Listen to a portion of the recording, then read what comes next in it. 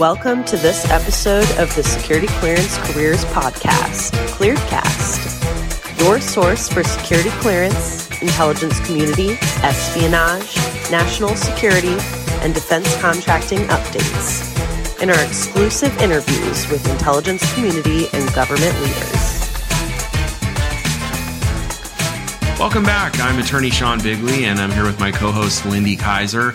We're talking this segment about conditional security clearances. And, Lindy, I think this is something that a lot of people are surprised exists, or people who are aware of it, they're sort of peripherally aware. And it's sort of like, this Loch Ness monster or this thing that's sort of out there that people have heard about, but nobody's really seen. I guess my initial question for you is, how often do you see issues or questions about conditional clearances come up on clearance jobs? Never. It's like the Loch Ness monster of security clearances. But one of my favorite government security professionals, Perry Russell Hunter, was on the National Industrial Security Program Policy Advisory Committee meeting last week. And he was talking about conditional clearances and just reminded me that it existed. And it's one of those things that bubbles up every so often. I hear somebody mention it. But again, I've never actually caught one in real life. So I don't know if it's like Bigfoot or so, but I've heard that they exist. I've heard people talk about them. So I really wanted to geek out and talk about it too, because it's one of those, these are my favorite security clearance topics, Sean, like the wonky, like it's codified in policy. We know it exists, but there's actually some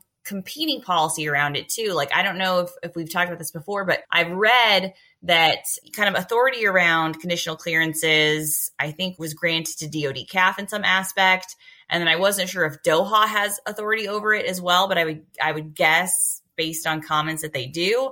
But then I've also read in some DCSA language that they've published that DOHA does not have authority for conditional clearances. So I guess those are a few, like, where do these things come from? Who has authority around them? Have you ever met one in real life, Sean? Tell me. Yeah, I feel like it's like that Christmas M&M's commercial where the M&M's are there and Santa Claus comes in and they look at each other and say, "You do exist." It's the same sort of deal. To answer your question, yes, I have seen this. It is a thing. It does exist. And it's actually something that's really important for people to know about who maybe have an issue in their background that's kind of borderline, and they're worried, like, can I get or keep the clearance with this? So let me give you kind of the quick and dirty on this. Prior to the implementation of Security Executive Agent Directive, or SEAD 4, circa 2017, DoD, which is obviously the largest clearance granting entity, generally did not have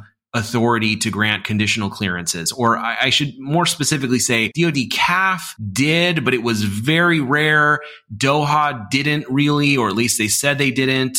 And so it was this general understanding in our line of work that, like, if you were at DoD, it was a real long shot of even asking for this, so don't waste your time. Other agencies did kind of have implicit authority to do this, but there wasn't really a whole lot out there in writing that was sort of backing that up. So SEAD 4 comes along. Now, all of a sudden, we have in writing explicit authority to grant conditional clearances. People were kind of looking around going, well, all right, what do we do with this? What does it mean?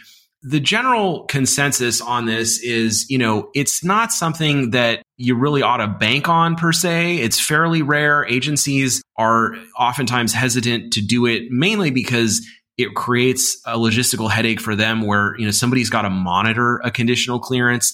Just for the sake of clarity here, so that everybody understands what we're talking about, conditional clearance being you're granted a clearance, but it's conditioned on something. For example, quarterly drug tests, or continued timely filing of your tax returns, or, something that is a potential issue, but the government says, okay, it's a borderline case. We trust you like 90%, but we want to, trust but verify. That's where this comes up. Now, again, somebody has to monitor that. And so that's where the headache comes in. And sometimes agencies just don't want to deal with it. If you have, somebody who's a very valuable employee, a borderline, case, but it's a sympathetic one, those are the scenarios where a conditional clearance might be very valuable. And so sometimes we offer it as part of our defense of our clients, we offer it to the agency and say, okay, look, we understand there's some issues here. We understand that, the person may need a little bit more time to prove themselves. How about a conditional clearance? It's been a mixed bag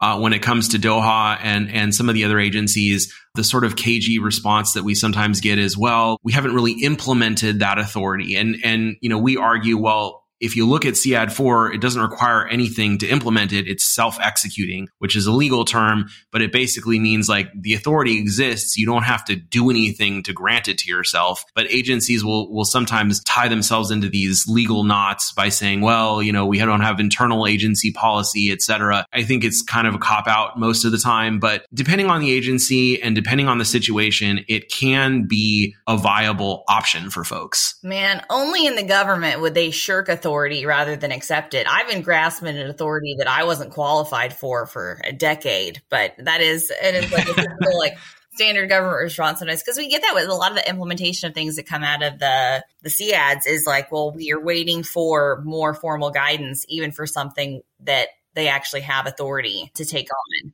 So that's... I will also add this, and this is trivia for you, Lindy. I'm curious if you've ever heard this term, preclusion. No. Okay. So this is something I actually have an article coming out.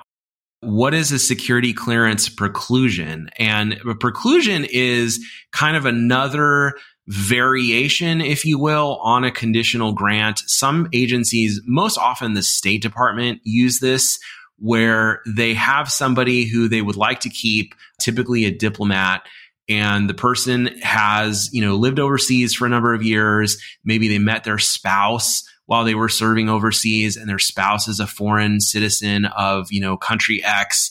And so the State Department says, okay, we're going to allow you to keep your clearance, but it's going to be with a preclusion, i.e. precluding you from working on or having access to classified information dealing with anything pertaining to country X, because we are concerned that, spouse's family or spouse themselves could potentially, somehow pressure you to divulge information, or maybe even not that directly. They get put under pressure and then, by a foreign government, and then it somehow, leads to you being pressured. So we're going to just take that off the table and just simply make it so that, you don't have access to that. And in some respects, it actually makes it better for the employee because now they're not put in the position of potentially being pressured or coerced into providing the information. If they are approached, for example, by a foreign operative seeking that type of information, they can simply say, hey, I don't have access to it. I'm not allowed to. We see security clearance preclusions come up from time to time, most often, again, at the State Department.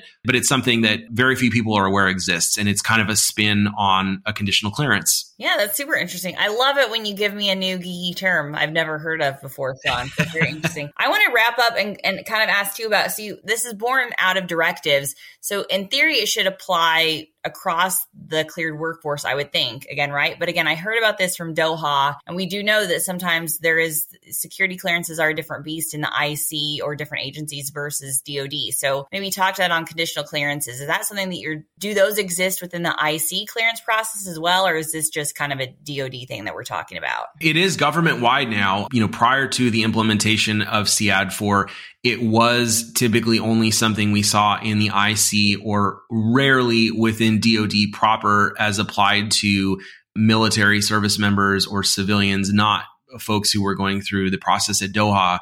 Now it is government wide. It is something that conceivably applies at every agency, although again, there are still a few resistors or holdouts.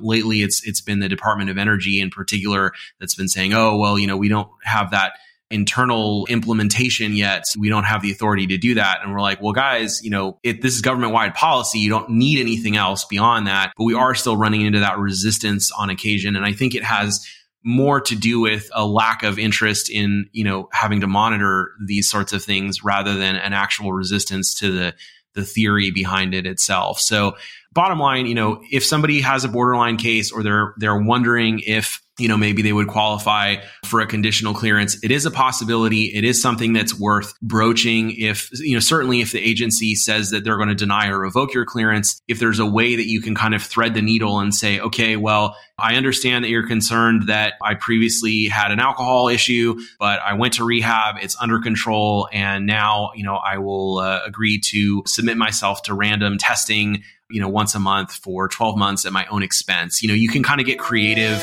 with what condition might be palatable to the agency, but it is an option and certainly a heck of a lot better than losing the clearance altogether.